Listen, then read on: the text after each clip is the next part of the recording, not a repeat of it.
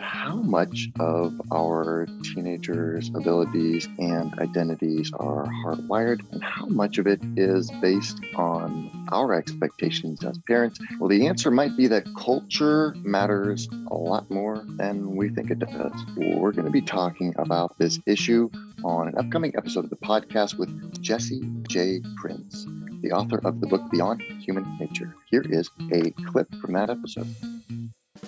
I think in a way, this is a place where the science has failed us because there's so much focus on the biological contributions. There's so much tendency to presuppose that these differences are innate.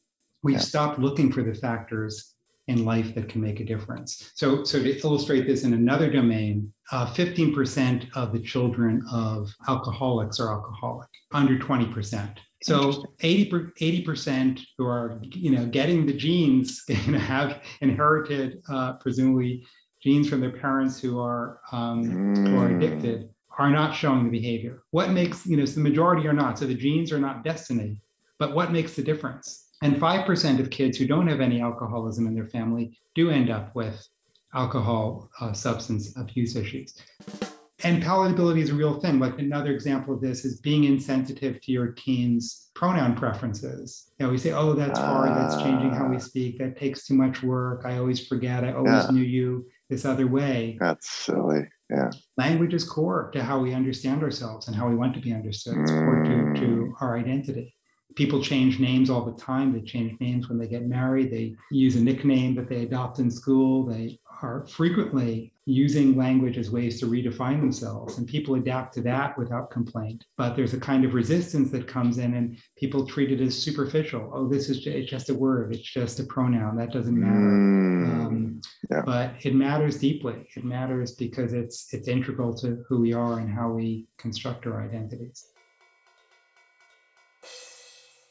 Language is this incredibly enhancing tool and has had, fundamental role in shaping the human story. If we weren't able to record ideas linguistically, we wouldn't be able to learn and build on the discoveries of previous generations in anything close to the extent that we can. So if you say, what's the difference between us and other creatures, language is going to be a big part of that story. But from the perspective of somebody who's not worried about the flow of history or the advancements of technology, language has another interesting feature with respect to thought, is that the language you learn can actually impact your pattern of thought and even how you perceive the world. English has this word pink.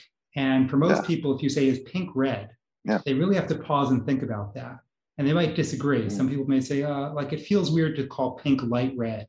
We don't think about pink the way we think of light blue or light green. We think of it as really a different color. And not only is it a different color, but it's a locus of all kinds of social meaning. We think of pink as a feminine color. We think little girls love pink. We think that cishet men who wear pink are exposing a breach in their masculinity. Pink, is a color on transgender flags. It comes with a lot of social media. But for somebody who doesn't have a different word for red and for pink, who just would describe pink as a light red, they wouldn't even notice the difference between pink and red. If a cis heterosexual man walks around with a red shirt, that just looks maybe a little ostentatious and flashy and sporty, but nobody thinks anything about their masculinity. This episode is coming soon to Talking to Teens. If you want to get the whole thing right now, sign up for a membership.